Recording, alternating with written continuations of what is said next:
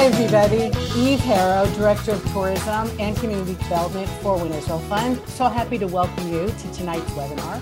I am really delighted to have an old friend on tonight.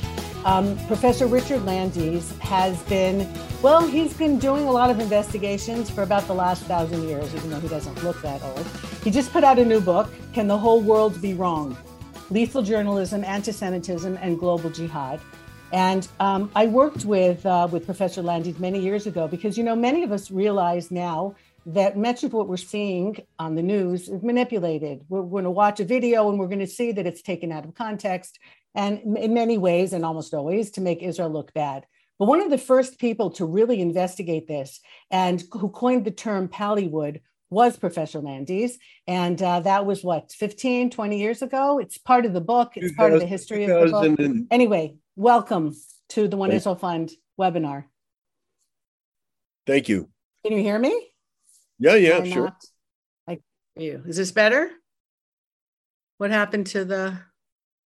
I hear you. Oh, you hear me? Okay, yeah. So I'm going to call you Richard. We're just going to go that way. So tell us a little bit about, well, why you wrote this book. It's kind of like a compilation of much of the research and much of the work that you've been doing in the last few decades. But your background didn't really set you up for this, or did it?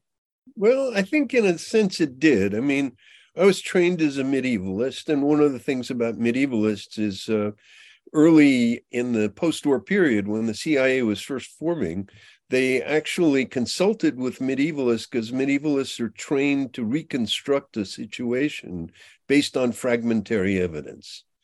Particularly medievalists? Yeah, particularly medievalists, including my professor at Princeton, Joseph Strayer.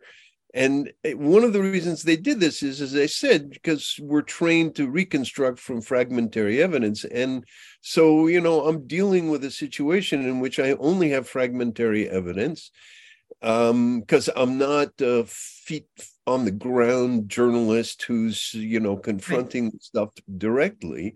But certain patterns of behavior struck me as clearly embedded. And for me, you know, you mentioned that I coined the term Pallywood.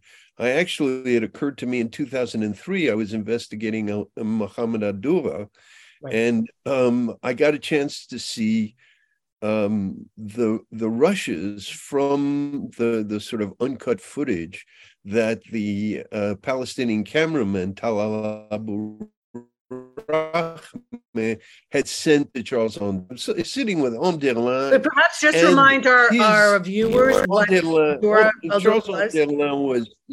Charles Anderlin is an Olef from France who was in the army and served in Dover Tzahal in the IDF spokesman's unit, and then became the chief correspondent for France 2, which was the major national news chain.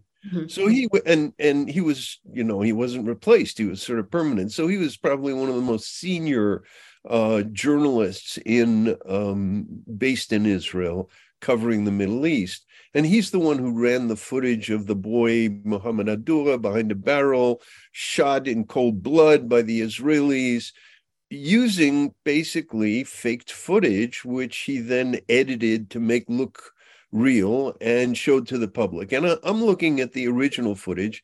It's about 45 or 25 minutes long, and it's nothing but people standing around. There's no action.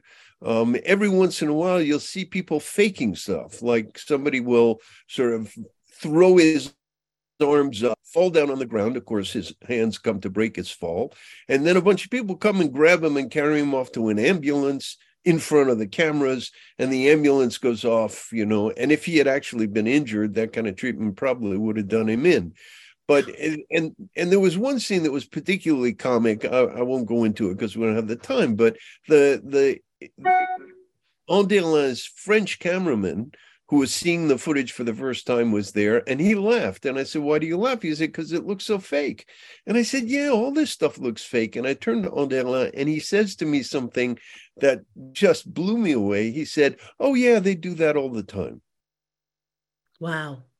Yeah. And so what I realized was, I mean, I had been studying the footage from a Reuters cameraman with Nachum Shachaf, and there you could see the fake. So I knew the Palestinians faked, but it didn't really occur to me that the journalists would then take these fakes and turn them into news. They were And that's complicit. when and that's when I realized that it was an industry, because they were not only the producers, but they were the consumers.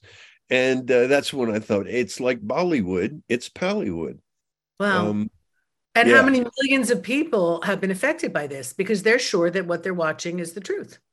Well, the theme of my book is that basically what happened, the Adura, I call it a blood libel. It's not the traditional medieval blood libel of, using the Matzahs. blood of Right. a Christian child for matzah, but it is a blood libel in the sense that it is an accusation against the IDF of deliberately killing children, Yeah.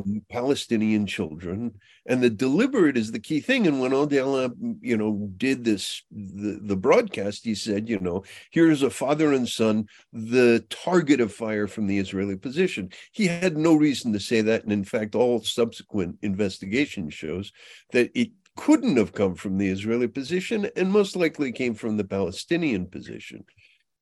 So, we don't know what happened, but people were so convinced that the kid had died in this event that when I would talk to people, I'd say, look, there are five possibilities.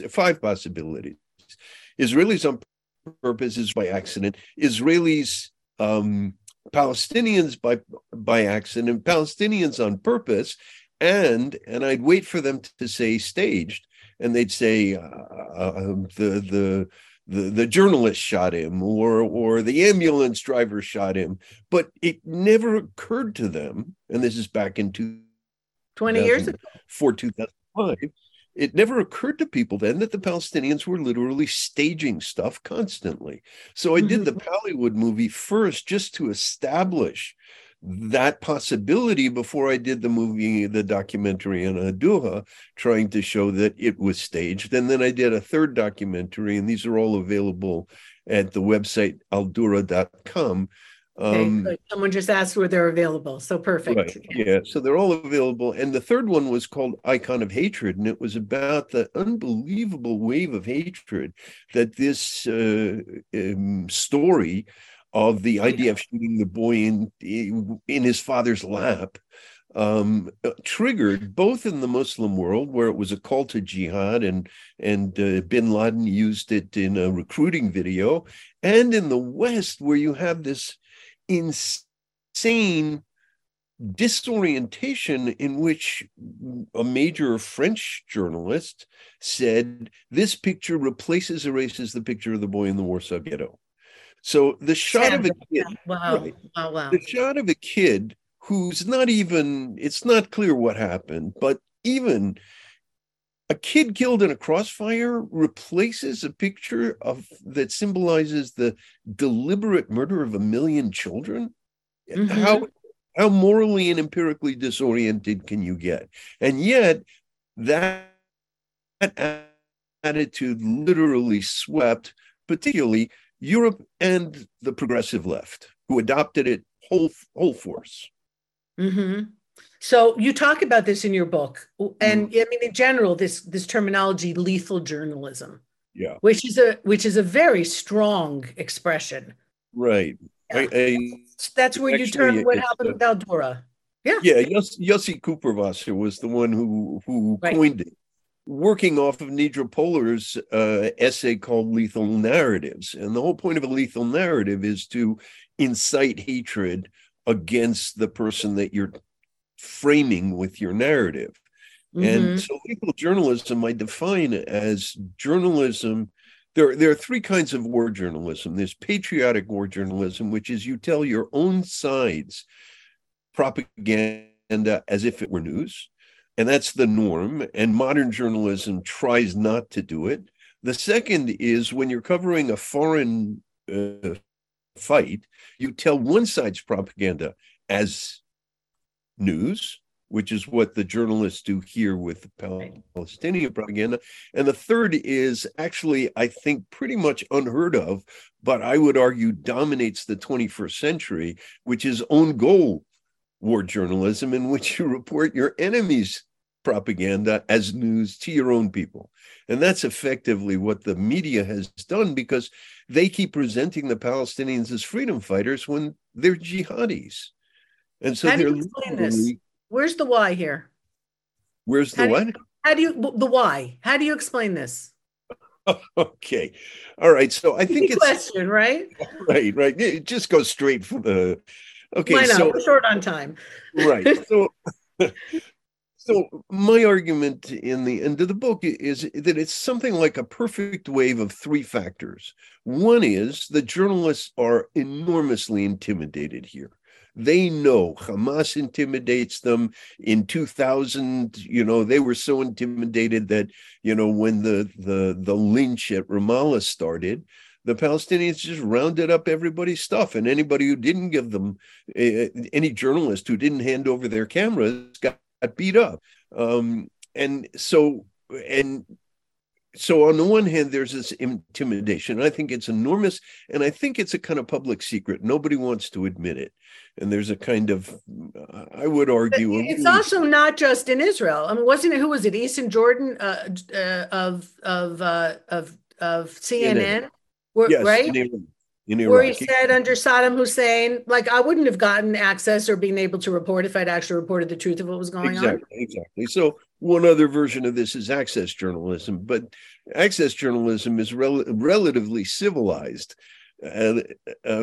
Intimidated journalism is you're literally afraid for yourself. So Right. there's that. The second thing is that post-colonial ideology identifies the Palestinians as people of color, as indigenous population that's been colonized by a European foreign colonial presence. And that serves really well as a kind of fig leaf for the intimidation. You don't have to admit the intimidation, because you say, no, I'm just siding with the underdog.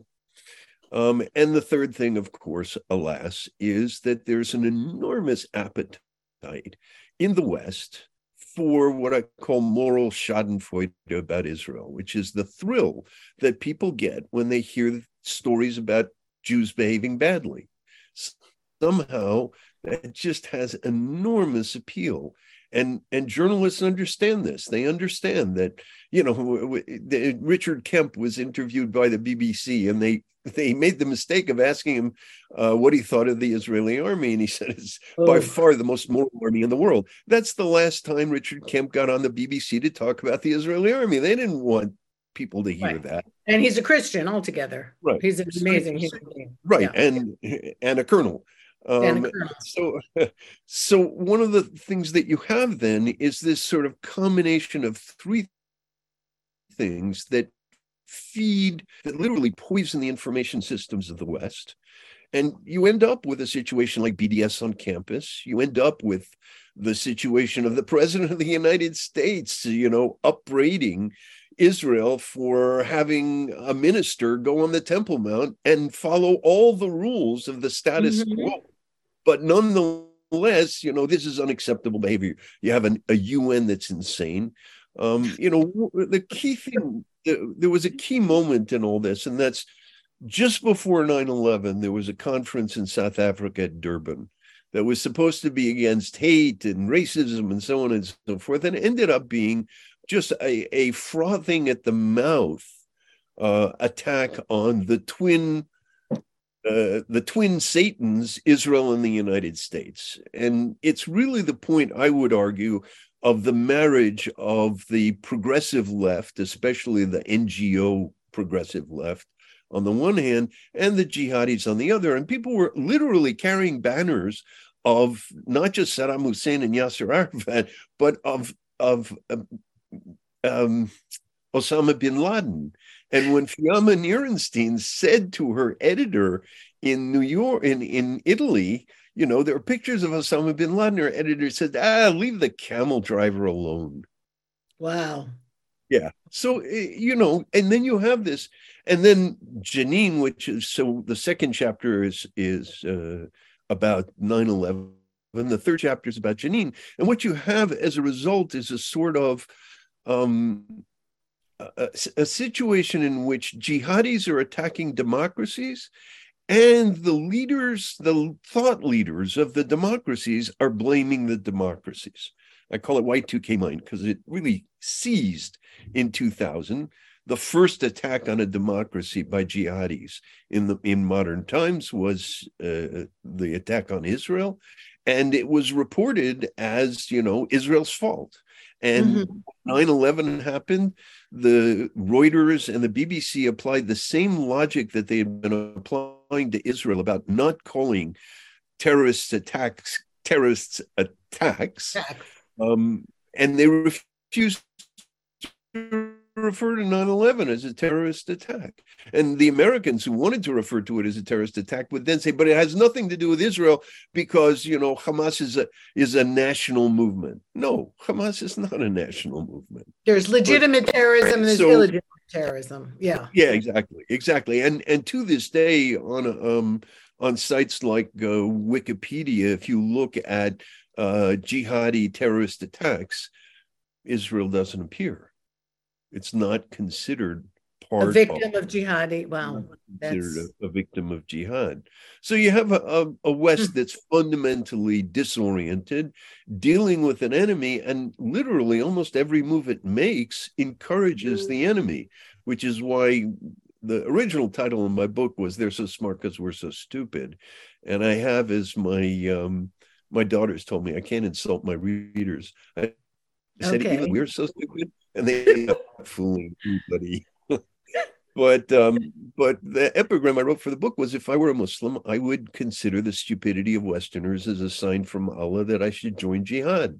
And when I showed it to Tariq Fatah, who is a genuinely moderate Muslim in Toronto, he said, "Oh, I have a number of jihadis who say that." Really? So it's true. Yeah, it's true. They're just playing. They're playing with the West. Literally been, and particularly the lethal journalism about Israel. I mean, one of the things that Hillary Clinton and Kerry used to say, don't refer to radical Islam because we don't want to play into the jihadi narrative that there's a war between us and Islam. Okay. So, but all the lethal journalism about Israel is essentially, a red flag in the face of a bull. This is, every time you get the Jenin massacre, or what happened at Kafr Khana in Lebanon, or what happens in Gaza and so on. Every time these images go out of Muslim victimhood and Israel is portrayed as a ruthless murderer, it is a huge spur to jihad. So the attitude is sort of double. We won't identify our enemy, and we will run footage that infuriates them. I'm just thinking, because your background is so interesting. I mean, most of the people that I interview, most of the people who are involved in modern day lethal journalism or what's happening in the world have, they're grounded in a modern education for whatever it is. And here you are, where your thought process and a lot of your research is literally 1,000 years ago. And in a minute, I'd like you to talk about that because it's really almost 1,000 years. Right. But when you go back to where this all started, really the hatred between the Christians and the Muslims, that's all over the Mediterranean, including the land of Israel. I mean, it starts even before the medieval period. It starts really with the advent of Islam. So when you see it in a broader scope, at least that's how I look at it, this is a continuation of an old story. But it seems, because now the Jews have some power here, that we rocked that particular boat, right? Between, I mean, if it's the Crusades or if it's Saladin. So how do you see this? Because you can do for us tonight what a lot of people can't do as a historian, and put this in a larger context, in a larger frame. And then maybe we can also figure out where we're going, maybe. given hundreds of years of history. So, in fact, the point of the book is to say, look, there was a psychologist who coined the term cognitive egocentrism. And he did it in describing teenage boys who could think of nothing but sex and assume that everybody else thought of nothing but sex. So cognitive egocentrism is when you project your mindset onto other people. So in the book, I distinguish between liberal cognitive egocentrism, which projects a liberal mindset onto others. If we're nice to them, they'll be nice to us. Wish the other, welcome the other, and the other will welcome you. And dominating cognitive egocentrism, which is rule or be ruled. I have to rule over you lest you rule over me. Mm-hmm. And the latter is actually a very old mindset. It's a mindset that's built into what I call shame honor cultures. Anthropologists have since dropped this discussion, but I think it's terribly important. Yes. People in the Middle Ages are largely driven by a zero-sum honor shame mentality in which I get honor by shaming you. My being raised up is connected to your being lowered and degraded. And so, for Islam and for Christianity, the sort of supersessionist attitude, which is we have the true religion, and the people who came before us who claim to have had the true religion have been, erased and replaced by us. That's really a zero-sum notion of chosenness. It's, in order for me to feel chosen, you have to be unchosen. That's what the Christians said. And then when the Muslims took over, they said it to the Christians and the Jews. So, and I think part of our problem is I have a whole section in the chapter on shame honor culture in which I discuss the Oslo peace process and the way in which it was completely misread because the people who were running it in the West, Israel and America, and the Norwegians and stuff, were all convinced by this positive sum, generous land for peace, negotiated settlement. And they didn't understand that any victory for the other side is a loss for your side in the zero-sum honor shame world. And that to get something by negotiations it's a shanda. As Nasser said this, and it was repeated a lot, and it was even on the wall over Muhammad Adura, the footage on Muhammad Adura, which is that which was taken by force can only be retaken by force.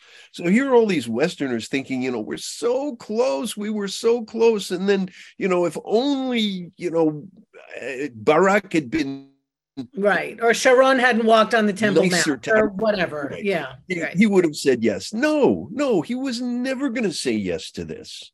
And the lack of understanding of how powerful this zero-sum honor shame mindset is at the core of our inability to understand what we're dealing with. So in a sense, the theme of the book is that the West has been attacked by a medieval apocalyptic millennial movement that wants to conquer the world. And they say they want to conquer the world. They want a global caliphate. That's why I call them caliphators. And couldn't even recognize or even name the enemy. So what does Bush come up with? The war on terror. Right. So he doesn't even know who the enemy is. And we have been paralyzed by our inability to acknowledge that we have an enemy because, we're nice people. Why would we have enemies? And if they have enemies, it must be because it's our fault. Right. But it can't be because it's their fault. So that's the sort of major theme. And in terms of, what happened here, and again, I deal with this in the book, is that when Jews became independent, autonomous population in what should be Dar al-Harb, what should be Dar al-Islam, and the Jews should be dhimmi, they should be subject peoples. When they became free, it was literally viewed by triumphalist Muslims as an insult. And I define triumphalism as a belief that in order for you to feel good about your religion, in order for you to feel that your religion is right, it has to dominate in the public sphere. It has to be visibly superior. And when Jews are no longer acting as if Islam is visibly superior, that's viewed as an unbearable insult. And I think that was what was behind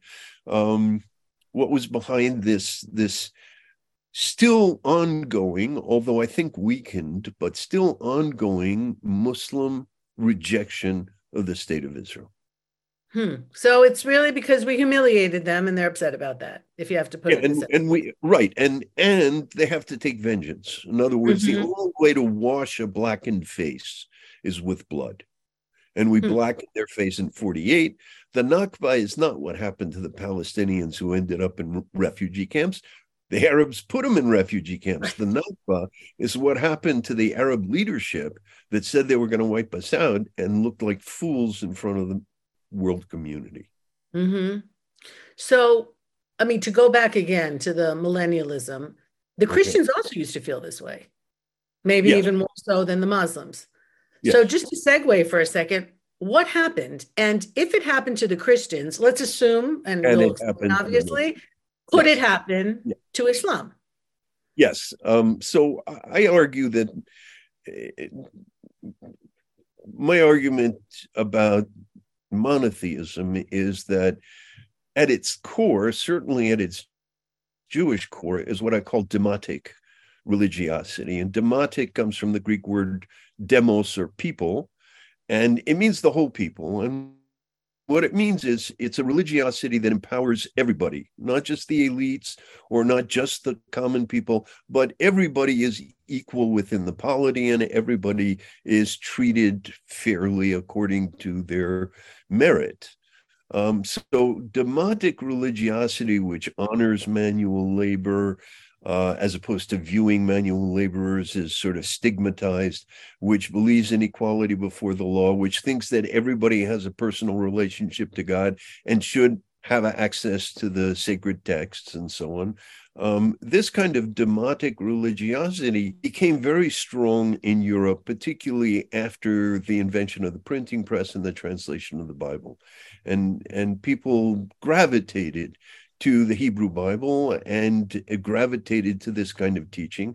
And in America, it was particularly strong. And when the revolution happened in 1789, when the Constitution of the United States was ratified, the doctrine of religious freedom represented the first time in the history of Christianity that the winners were tolerant. Up until that point, tolerance was either a loser or a minority's creed. There should be freedom of religion so that we can be heard. But once they took power, they decided that they'd been given power by God, and therefore everybody should follow them. And the American Revolution was really the first time. And I think that both democracy and this demotic religiosity have shaped a kind of Christianity that doesn't have the same problems with us as the supersessionists, really pre-modern Christians. Now, the fact that so many people call into question the existence of the state of Israel, to some extent, that's really quite an astonishing phenomenon. Napoleon was alleged, and I think it's a genuine letter, but we only have a late copy of it, was alleged to have written a letter inviting the Jews to come back to the land. And he says, come back and regain the sovereignty that has been so shamefully denied you by the nations. And what he meant by that is people who believe in freedom believe that Jews should have freedom, and people who believe in dominance believe that dominating the Jews is a proof of their superiority. And so, normally you would think that Democrats and progressives would be on the side of Israel. And yet, I think, and I talk about this in the book, and I've written an article on it, which has been rejected now 4 times, about progressive supersessionism. In other words, even though they're not religious, I think the progressives believe that they are the moral cutting edge of the planet, of the globe, and that their only real competitors are the Israelis.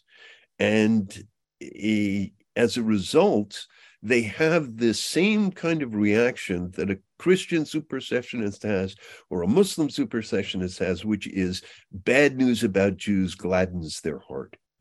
And, go back to the perfect wave I was describing at the beginning. I think, unfortunately, there's a very strong strain of zero-sum supersessionism amongst progressives, in which they see Jews as their enemy. And, at the turn of, after Adula and the beginning of the Intifada, there was a guy I saw regularly at an annual conference who was a real progressive. And he said to me, how did he put it? Israel, this time Israel has lost the moral high ground. And I kept thinking, how do you lose the moral high ground to people who teach their children so much hatred that they want to go out and blow themselves up amongst the children of another people? And then I realized it wasn't that we had lost the moral high ground to the Palestinians, we had lost the moral high ground to the progressive left. They were now high up looking down at these poor tribal squabbling peoples of Jews and Palestinians, trying their best to bring about peace. But those Israelis. Wow. And you're talking about a good number of people who themselves are Jews when you talk about the progressives. Yeah. So now that's the interesting thing. I do have a chapter. You are a good questioner. I have a chapter called Jews Against Themselves, which is a term that Edward Alexander coined in a book called Jews Against Themselves. It's a brilliant book. I wrote, I think, a pretty good review of it. So dealing with that is really hard because it's a form of what I call masochistic omnipotence syndrome, which is it's all my fault, and therefore, if I could only be better, I could fix anything. And so you have the response to the Intifada amongst both the Israeli and the Western Jewish progressive left is to say, if only we had given more, then it would have worked. And it's our fault that it didn't work. And so it's it's an omnipotence, syndrome. It's like, it's in our hands. And I remember when I first moved to Israel in 2005, I met a number of people and I was talking about these things. And one of them said to me, it was in 2000 that I realized, Zelo b'yadenu, it's not in our hands. And that's something that people have an enormous amount of difficulty acknowledging. So they end up becoming what Manfred Gerstenfeld called, Zichrono livracha, humanitarian racism, which is, I don't expect anything of other people. Palestinians, if Sharon goes to the Temple Mount and they start a suicide terror campaign, it must be Sharon's fault, because how can you expect the Palestinians to control themselves? I mean, Stephen Breyer actually at one point posited that it might be considered not a question of freedom of speech to burn a Quran, which some guy in the South threatened to do, because it would be like crying fire in a theater. So in other words, the kind of natural gut reaction of people in a crowded theater who hear fire to panic is then compared to the rage of Palestinians, or the rage of Muslims, if you burn a Quran. So there's a real, it really is a form of racism. It's exactly what I'm thinking. Yeah. It's not capable of controlling themselves. Exactly. And the corollary is, country, but they can't control themselves, and we just have to. But it's our fault, so we just have to suck it up, and that's how it is. Yeah, it's such a confluence of things that make no sense. Well, it's a confluence of things that unfortunately make too much sense to the people who are locked into them. And the book is an effort to get people, to show people a way to sort of break the thrall of this worldview, which is so destructive of the very liberal values that it's supposed to embody. Mm-hmm. So the title that you do choose, Can the Whole World Be Wrong? So that's a fascinating title, because, even among people who are pro-Israel, and I've spoken to so many gazillions of people over the years, and people will say to me, look, I love Israel, but it can't be that everybody else, what we're saying about Israel, has no basis in fact. It's just like where there's smoke, there's fire. There has to be something going on here. Exactly. And I think it's very hard for a lot of people, and so, for instance, in 2002 with the Jenin massacre. So actually, let me briefly go over the source of the title. there's a quote from Echad Ha'am. He wrote an essay called can everybody be wrong, the Jews be right? And it was about how people in his day, 1892, in Eastern Europe, would respond to Jews saying, "We don't eat the blood of children, Christian children," and they would say, "Can the whole world be wrong and you guys be right?" And the second one was Kofi Annan, in response to the alleged massacre at Jenin, saying, "I don't think," he didn't even ask the question. He just said, "I don't think the whole world can be wrong and Israel be right." And in fact, that's exactly what it was. It was literally an emperor's new clothes. It was, the IDF was accused of massacring and bulldozing in mass graves Palestinian civilians.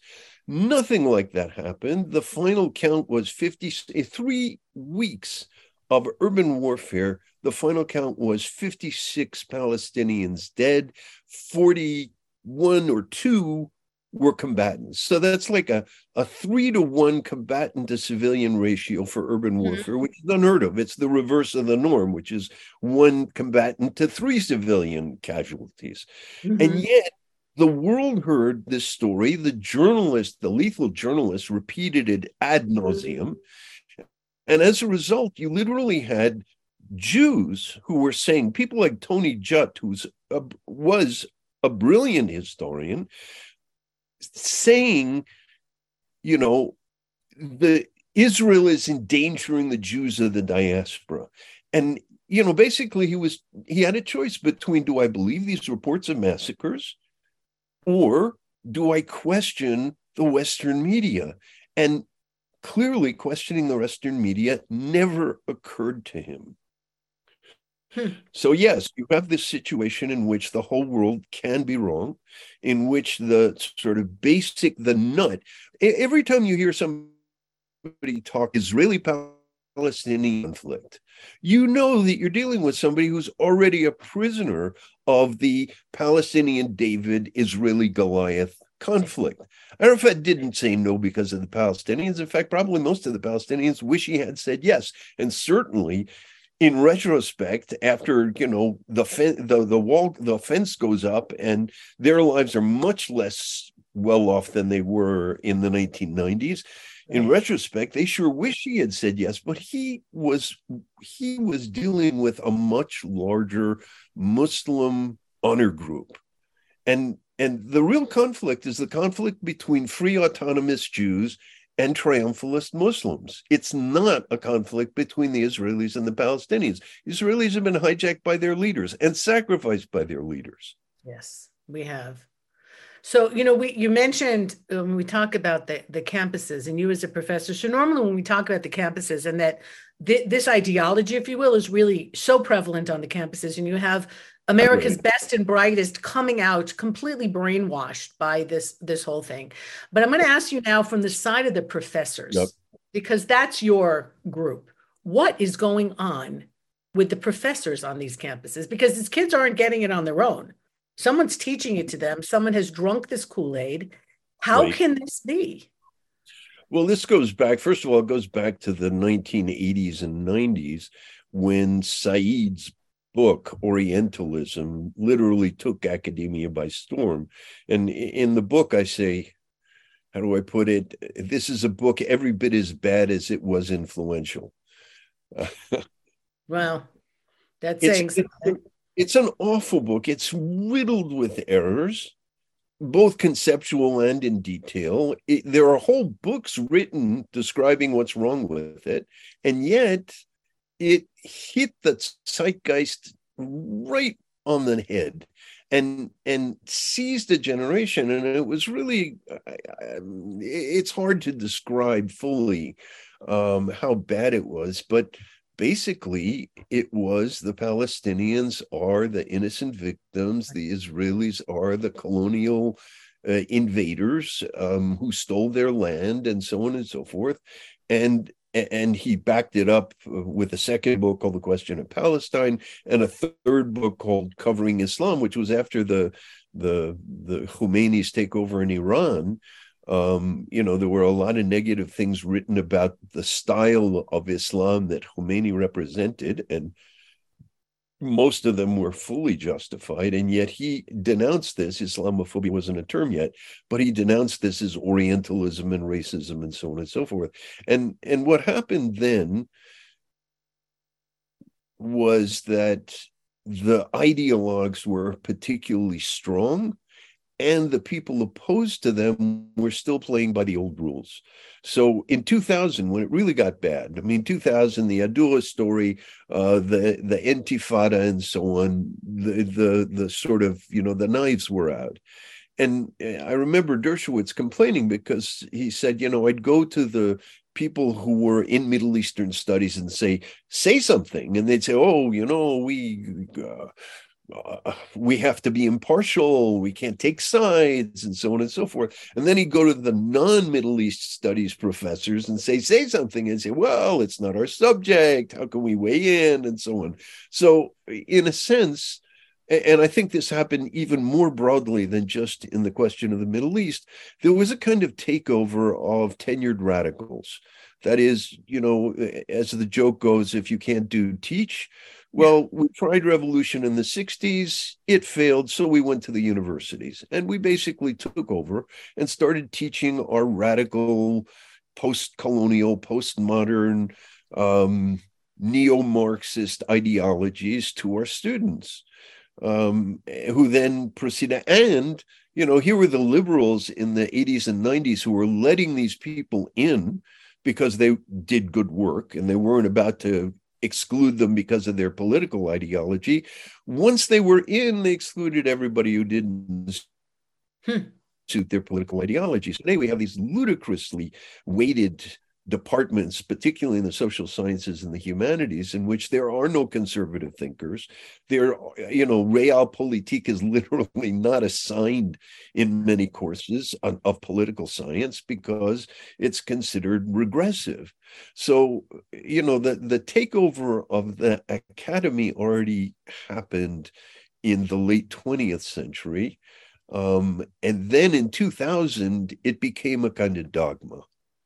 And it's been disastrous. And, Victor Davis Hanson just wrote a piece about, the terrible shape that the university is in.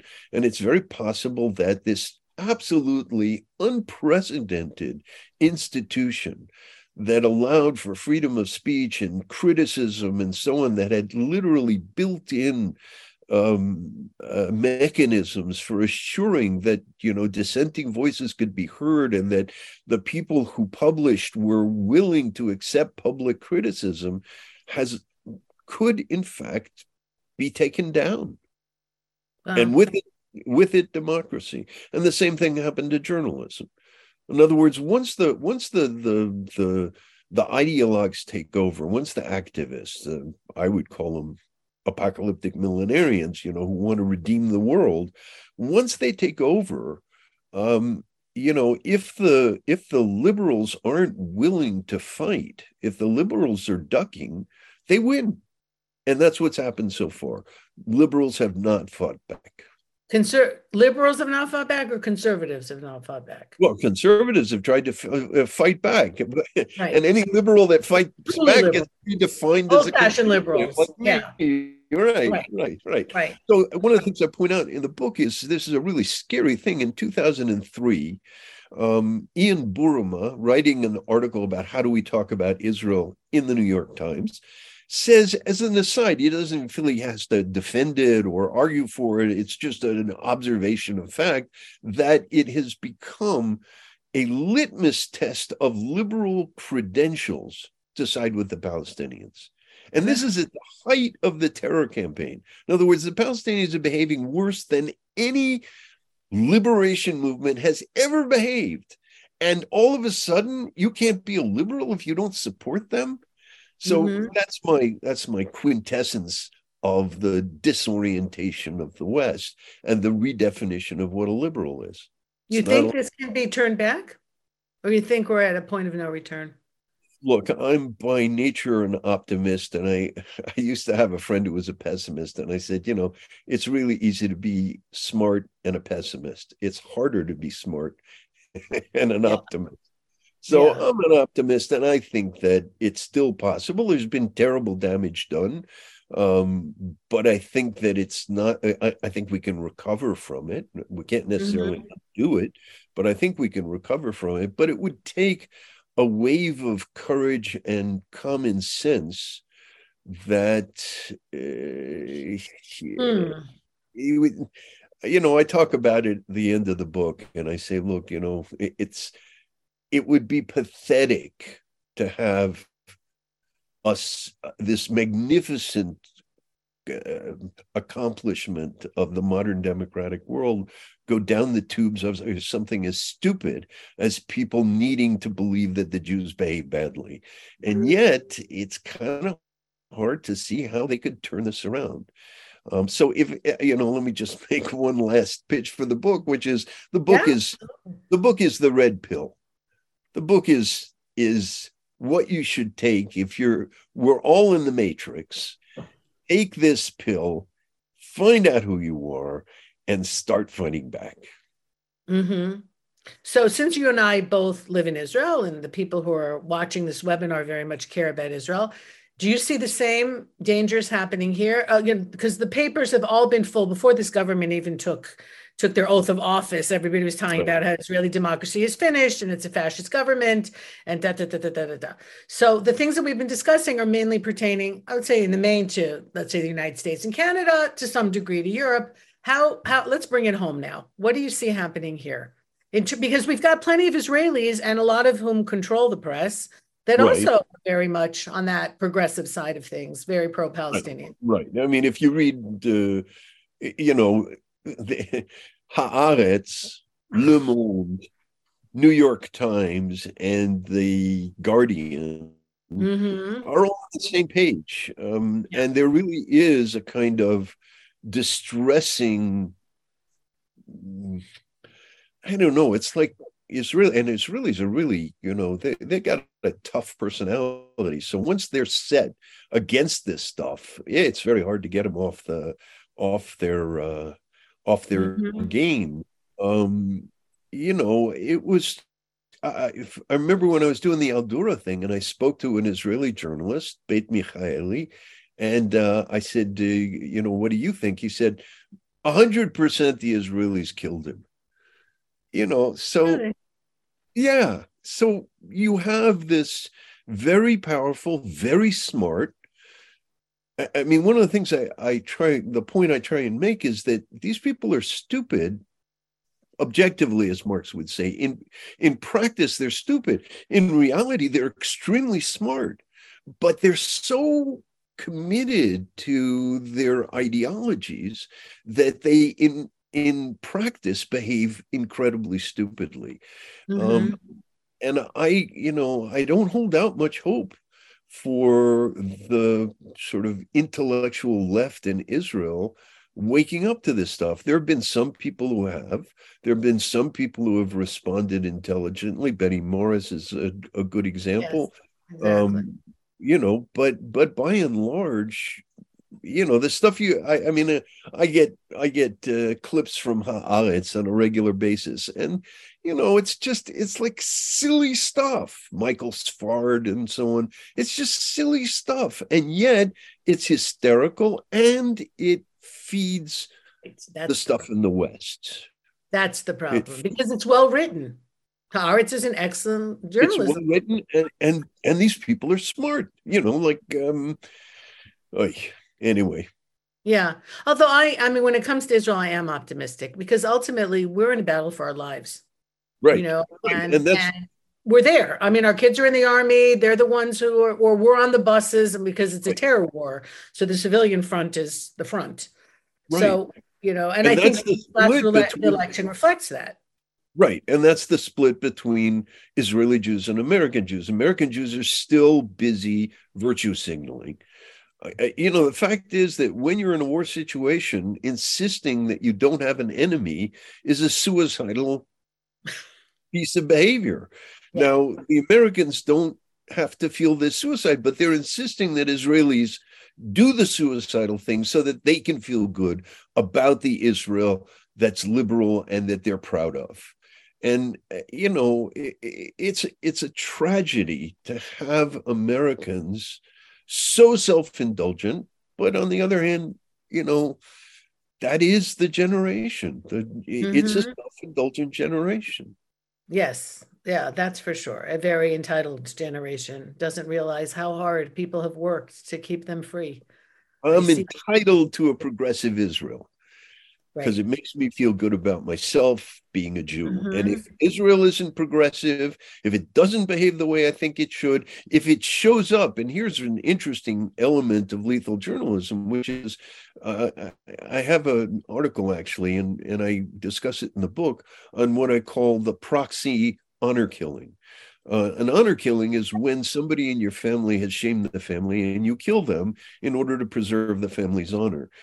In this case, what the media depicts of Israel shames Western Jewish liberals.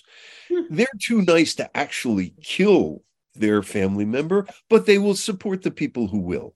And as a result, you have Jews who support BDS, and you have Jews who support any negative depiction of Israel to force it to give up the occupied territories so that it can be good. That is a brilliant point that you just made. I hope everybody really paid attention to that. No, because really we talk about honor killings vis-a-vis, women getting killed, their husbands, whatever it is. But you're saying that it's in this Jewish world also, and they're going to sacrifice us because we brought shame on them because we're trying to survive. Google proxy honor killing. That is really, really a brilliant idea. So what do you think, since we're already on the topic, and then I'll let you go, what do you think about this new government here? Where do you think we're going with that? To be honest, I only have a certain amount of bandwidth. And, I read headlines. I don't know in depth what's going on.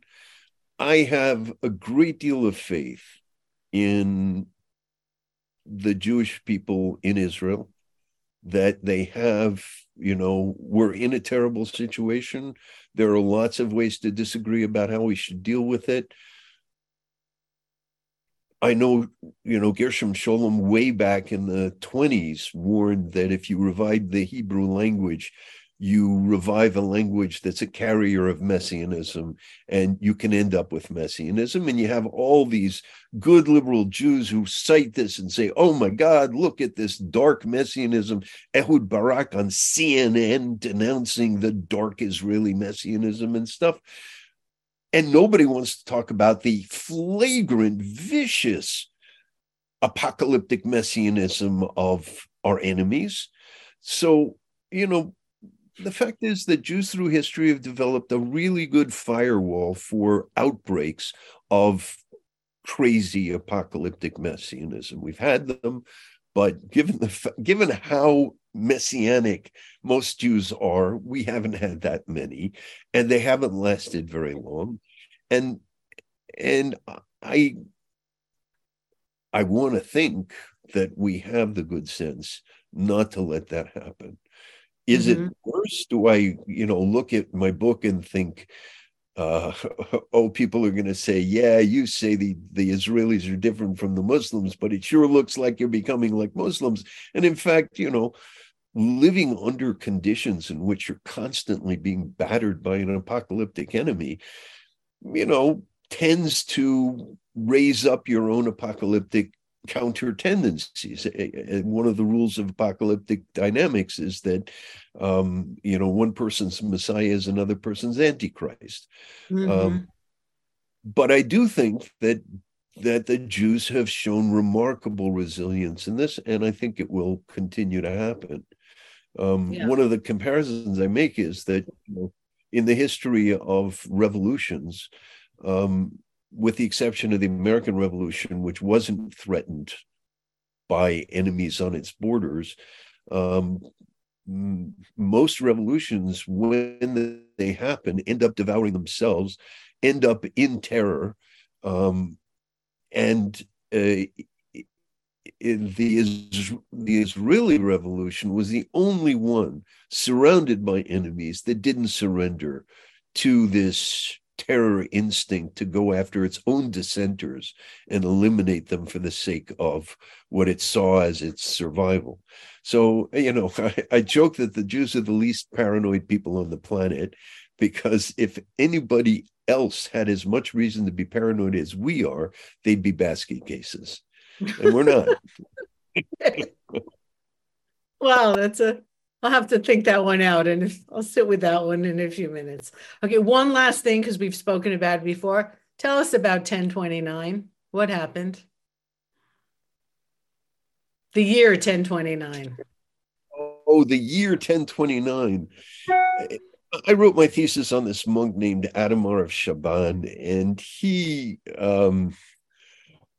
got swept up in this relic cult and the claim that the saint was actually not a 4th century confessor, but actually the younger cousin of Peter, who held the towel at the Last Supper, and he created an apostolic mass for him and so on. And the day the mass was to be recited, they doctored the books and they scratched out manuscripts, which we have to this day and stuff. And we have the mass that he wrote. And the day it was supposed to be performed, the jealous canons from the cathedral, this was a monastery, the cathedral brought in this really obnoxious Italian canon who tore Adamar apart in public, utterly humiliated him. And he wrote this long open letter, which never got sent out, describing what had happened and so on. It's probably one of the most vivid incidents that we have from the Middle Ages entirely, and certainly from this period where we have very few documents. So that was what my thesis was about. It's called Relics, Apocalypse, and the Deceits of History. And a bunch of scholars are planning to do a performance of the Apostolic Mass on the which is in just 6 years. Yes. Yeah. Yep. So I see why you don't have the bandwidth for the modern news. Yeah, it's true. I go from, I'm doing the audio version of my books. I go from recording the audio to putting footnotes in my chapter on the year 1000. Right. So you really do span 1,000 years. Well, thank you so much, Richard Landes. This was very illuminating, I know for me, and I know for a lot of our viewers as well. And I want to thank you. And I don't know if this is going to come out backwards if I hold it up. What happens on Zoom? Does it come out backwards? Anyway, the book, Can the Whole World Be Wrong? Journalism, Anti-Semitism, and Global Jihad, available on Amazon and wherever fine books are sold. Amazon, and actually, not only is it available on Amazon, but just today they dropped the price from $24 to $10 on Kindle. Really? Okay, so it's really a deal. And ladies and gentlemen, very worth reading, really. If we just got a little bit of a taste in the last hour of the genius that went into this book, in a very easy read, though, by the way. Okay, really, like almost fun. Like I found myself laughing out loud, and I thought this is really inappropriate, but it was fun. It was like, that's what I was going for. Yeah, it was like a real book. It wasn't this academic tome, but it was really something with a lot of fine points, but very easy to read, and I think explains to a lot of us not where we're going, but at least how we got into this. How we got into this. Right. And how we got in. So as Phyllis Jessler said, this book belongs on the bookshelf of every parent who's sending a kid to college. Oh, don't even get me started. Yeah, that actually, you know what, everybody, you should send it to your kids in college, so at least they have an idea of what they're up against. Okay, thank you so much, and thank you to all the viewers, and thank you to Shauna for all her wonderful behind-the-scenes work, and thanks, of course, to One Israel Fund for sponsoring these webinars and allowing me to choose from really the magnificent number of people that are here in Israel, because I only interview people who are in Israel, and their wisdom and their just everything that they do to contribute to our daily life. And so thank you so much again, everyone. Eve Harrow, and we'll be back. Take care, everybody. Bye-bye. Thank you.